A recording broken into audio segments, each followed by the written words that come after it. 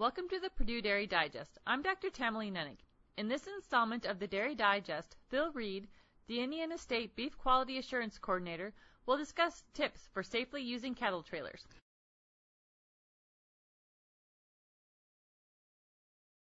I'm sure that each and every dairy strives to keep the equipment they use on the farm in good repair.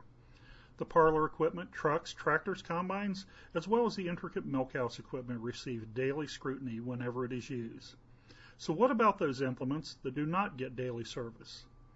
Chief among these is the stock trailer. Until they are needed most, the stock trailers are out of sight and out of mind in many cases.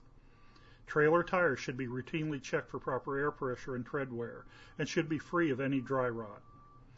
Tires with 5 or more years of age should be looked at for replacement. When replacing tires, make sure the replacements are of the same size and load capacity as the old tire. Bearings and axles should be maintained and greased according to manufacturer recommendations. A jack capable of lifting not only the trailer but also the load it carries along with a block should be kept accessible.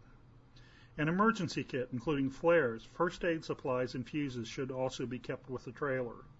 Comprehensive emergency plans should also be available. In addition, check your brakes and brake controller to make sure both are in good working order. All latches and gates should be in good working order also. Make a special note of any jagged or protruding metal inside and outside of the trailer.